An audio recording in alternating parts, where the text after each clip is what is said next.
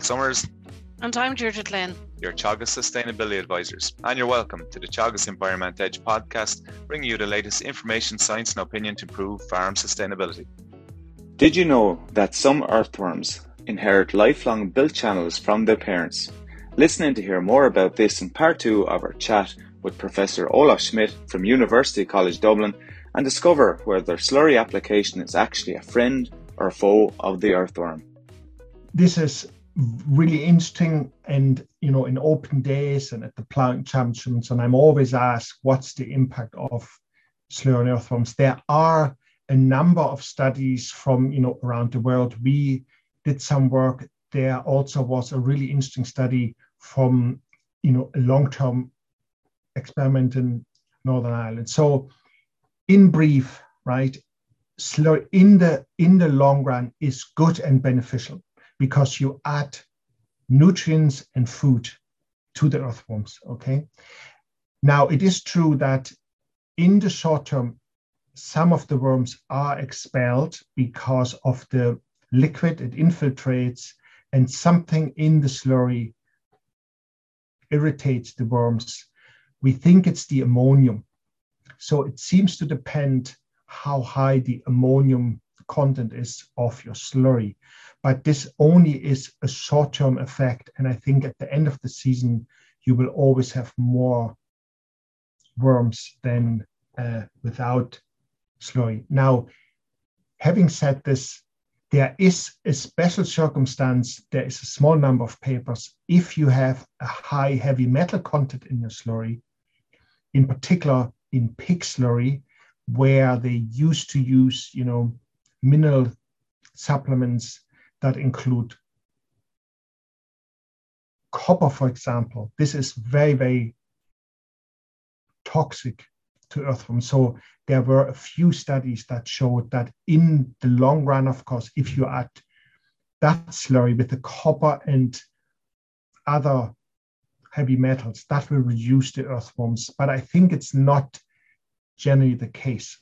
So then the ammonium leads to the next question: which method is best, and at the moment we have a new study funded by the Department of Agriculture where we investigate this, but hopefully we will find that if you treat your slurry so that it will have less ammonium, which generally is good because it will reduce the volatile losses and so on as ammonia, then that will also expel fewer earthworms. But I don't have the answer yet, but hopefully in a few years we can speak again and we will have the answer. Well, you had a very nervous advisor here for the last 3 minutes, because depending on what you said, I'd have to go back to thousands of people to tell them a different answer. But exactly what you said, I think, Deirdre, that's what I said on the day as well. Yeah, so absolutely. Yeah, Cathal, absolutely. I think I often say it's if you put dung and reasonable amounts of slurry, it's a little bit like earthworms, or a little bit like steak to earthworms. It's a feed source in carbon. Olaf, what exactly is the earthworm avoidance response tool? I was reading about it in some of your research. This is a very simple assay that is used for initial screening, of pesticides, but also of some other things. So, for example, sewage sludge, which is land spread, and also the products, which exist now, such as biosolids, and earthworms are actually very sensitive in knowing what is good for them and what isn't. So in this example you asked me about, it's as simple as a, lunch box, or, a takeaway box, and you have on one side clean soil, and on the other side you mix in the the sewage or the biosolids or the pesticides you would like to test at various concentrations, and then you introduce earthworms in the middle.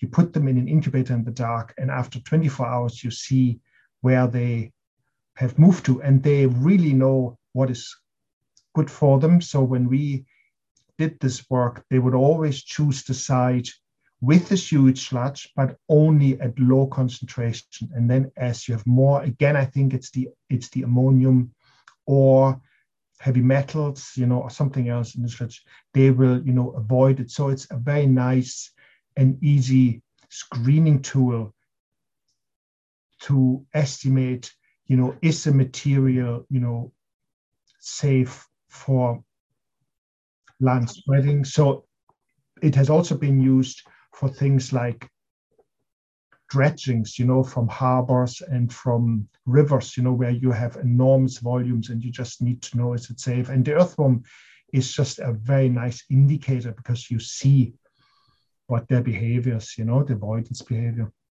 Very interesting. Just going back, I suppose, to the farm again, and lots of our farmers that I've been going on to would be almost bragging about the earthworm casts around the farm, like you said, a visual indicator. But for farmers that are wondering how to increase their populations, because there is a big, I suppose, understanding now that the functions that earthworms provide is massive to farmers.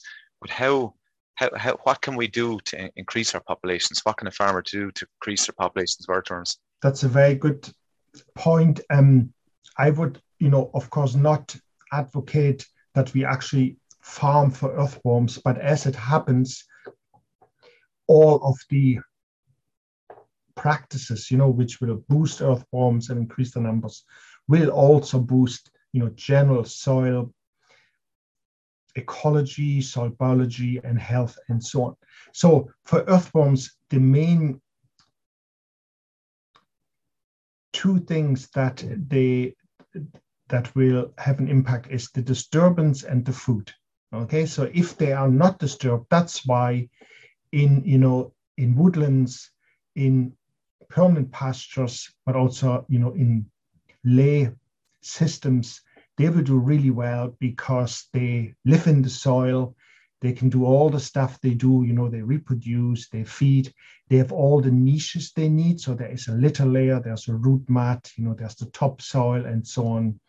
And these large earthworm species, the anisic, which have these enormously large channels, they really live in the one channel and maintain it all their life. If you plow and if that channel is destroyed, they very rarely will re-establish. And in fact, there is a study that has suggested that these individual channels are so valuable for earthworms. There is a thing called ecological inheritance. So basically, like an island, houses are very expensive. So they are inherited. So the offspring that has hatched, near their mom or dad channel, they will reuse this channel, and chances are some of them are actually really old. So obviously, if you plow, you destroy this house, and they, will have to start again. So we know from a large meta-study that we undertook of all the literature from all the world that reducing tillage will always increase earthworms. Okay, so it could be that you stop to turn will increase the earthworm populations. Also, if you reduce the plowing depth, okay, and then if you go on to no tillage, you will usually see most worms, except when there is, soil compaction. But you also need to feed them. So you also need to give them food. So that's why your straw, your stubble, harvest residue always has to go back onto the soil. And the more food you give them, the more earthworms you will have. So they love, farm manures, and they will also eat, slurry and even biosolids and so on, unless they are toxic. And this is why in grass lay systems or permanent pastures, we have most earthworms because it's completely non-disturbed and there is a food supply all year round, because you have leaf litter falling and you have, of course, decomposing roots. And if you graze, you also have the livestock dung, which earthworms absolutely love, and they will actually move there and they will eat it really, really fast, which again is an ecosystem function, because it will reduce nutrient loss and parasite loads. And so they are the main things, reduce disturbance and feed them. That's, in a nutshell, the answer. And I done an earthworm count and experiment with Dr. Owen Fenton, or Professor Owen Fenton. Actually, you would have worked with Owen over the years, I'm sure, because I think I've seen you on a few papers. But we compared a long-term tillage field in Oak Park against grassland fields, and you'd have to search hard in the tillage ground to find many earthworms compared to a long-term grassland. Yes, I suspect that they probably are the soils sort of in Carlow, in Kildare and so on, that are very low in soil organic matter, that have been tilled a long time, and it will take some time. So if you reverse to, reduced tillage or no-till, they will need some time. Now, there are some exceptional situations which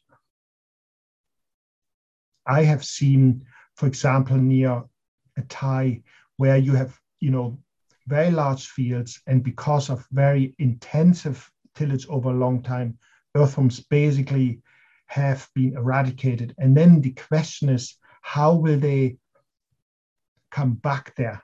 Okay, because they are not mobile animals, and we know from studies that if you look at this in the field, they will only invade or colonize a small number of meters each year. So in those situations where you have very large fields and the earthworms are absent, there is a way of inoculating them. There are some very easy methods. So what we did, for example, you lift some,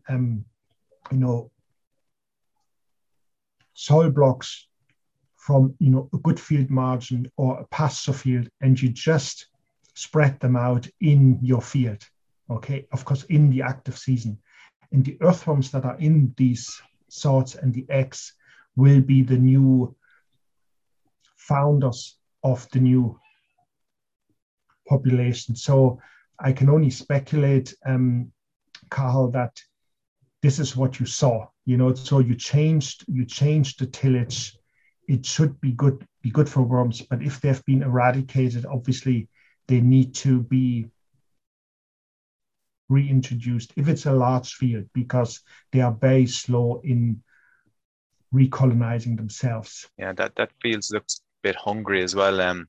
I know since we started putting in cover crops, and even I was on a farm on Friday with multi-species swards, and it seems to be alive above and below. Maybe it's the diversity of plant that's in the swards. Yes, absolutely. When I said, they need nutrition and food, of course, they particularly like inputs with much nitrogen, so with a low C/N ratio. And we know from many studies they love legumes, because their residues and so on are very low in C/N